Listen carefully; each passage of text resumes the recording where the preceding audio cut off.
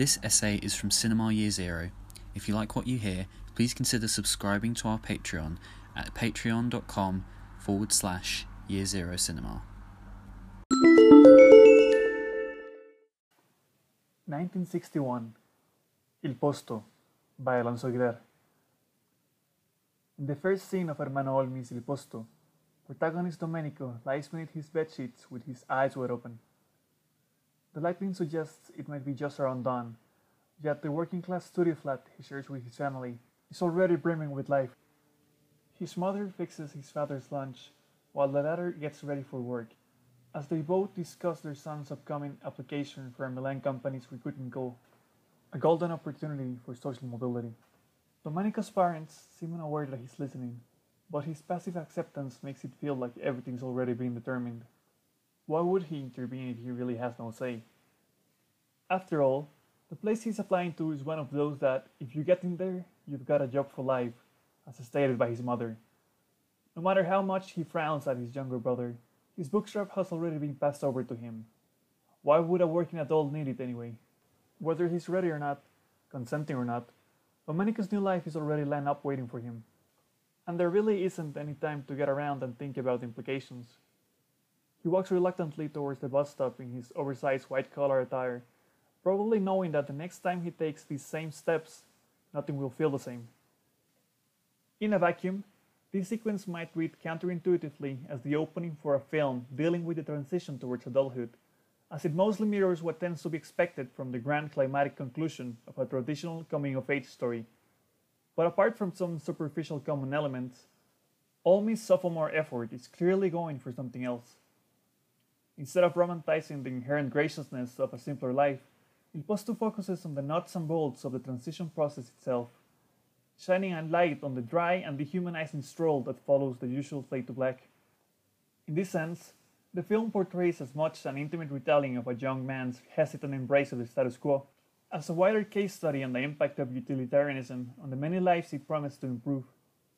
This new compass for Western society brushed over the war-torn urban facades of classic neorealist fables, renewing them as industrial complexes and monolithic bureaucracies.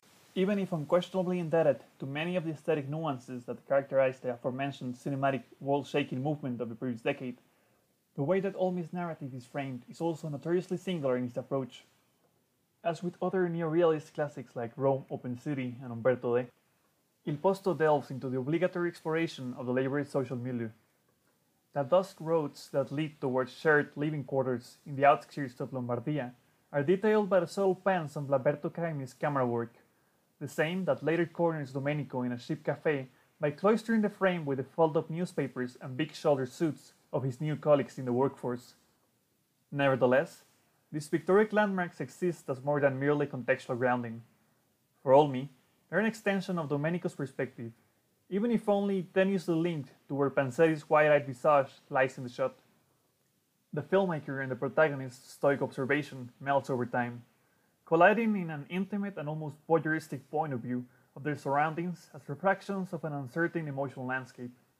There's a certain lushness in how some of the famous neorealist adjacent filmmakers constructed their mise-en-scène that is noticeably absent from Olmi.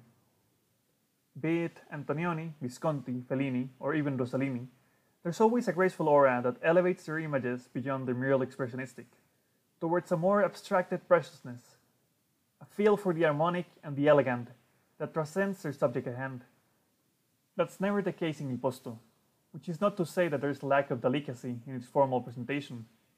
Bodies inhabit the screen in constant tension with the oppressive architecture around them. Yet, the focus always lies in the former and their different degrees of discomfort, the perspective always grounded in a palpable feel for humanity. This leads to the distinctiveness of the film's setting in itself. By the late 50s, neorealism had somewhat vanished from the spotlight, mainly due to a changing cultural climate in Italy that recontextualized how these depictions of the perils of the proletariat were perceived. The moral anguish that burst from the dreary sceneries of a reconstructed post-World War II Western society had been rapidly replaced by a yearning for prosperity. Examples of economic expansion began to pop all around the globe, and a collective hope for rises in income levels and quality of life diminished the will to dwell in the despairing portraits of many post-war cinephile favorites like film noir, British kitchen sink realism, and Robert Bresson's austere humanism. Like many other cinemas, mainstream Italian films went the optimistic and easygoing route, with the now iconic Commedia all'Italiana. But the changing tides also shook up the methods of most celebrated Italian auteurs. The initial premise of social concern that gave birth to neorealism switched gears towards a different rendering of human frailty. The crowded and rowdy streets of popular Roman quadrants gave way to isolated yachts and luxurious house parties. The naturalistic portent of non-actors was replaced by gorgeous movie stars brooding at the emptiness of their hedonistic excesses. In a new, socially mobile society, concerns transformed from primal urgency to internal alienation, from collective concerns to individual searches. But the working class didn't just fade away, and separating himself from the new, hot trends explored by his fellow countrymen, All Miss Il Posto is a testament to their newfound uncertainty. Even if timid and introspective like Domenico, characters that inhabit the Italian filmmaker's world exude vibrancy in the way their inquisitive gazes glow in a middle close-up.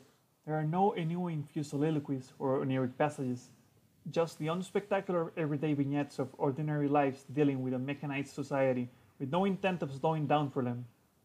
After all, Il Posto depicted a version of the 60s rarely present in the collective unconscious. This is prior to civil rights movements, glamorous countercultures, and musical manias. A world of capitalist high-efficiency rulings transparent in its aseptic nature and delineated with earnest concern instead of aristocratic detachment. Perhaps it works precisely as that missing link. Engulfed by the intense radiance of a light bulb in his newly appointed desk and drowned by the mechanical drones, Domenico's final lost gaze seeks to imagine the possibilities of futures to come. Thank you for listening. If you like what you hear, please consider subscribing to our Patreon at patreon.com/Year Zero Cinema.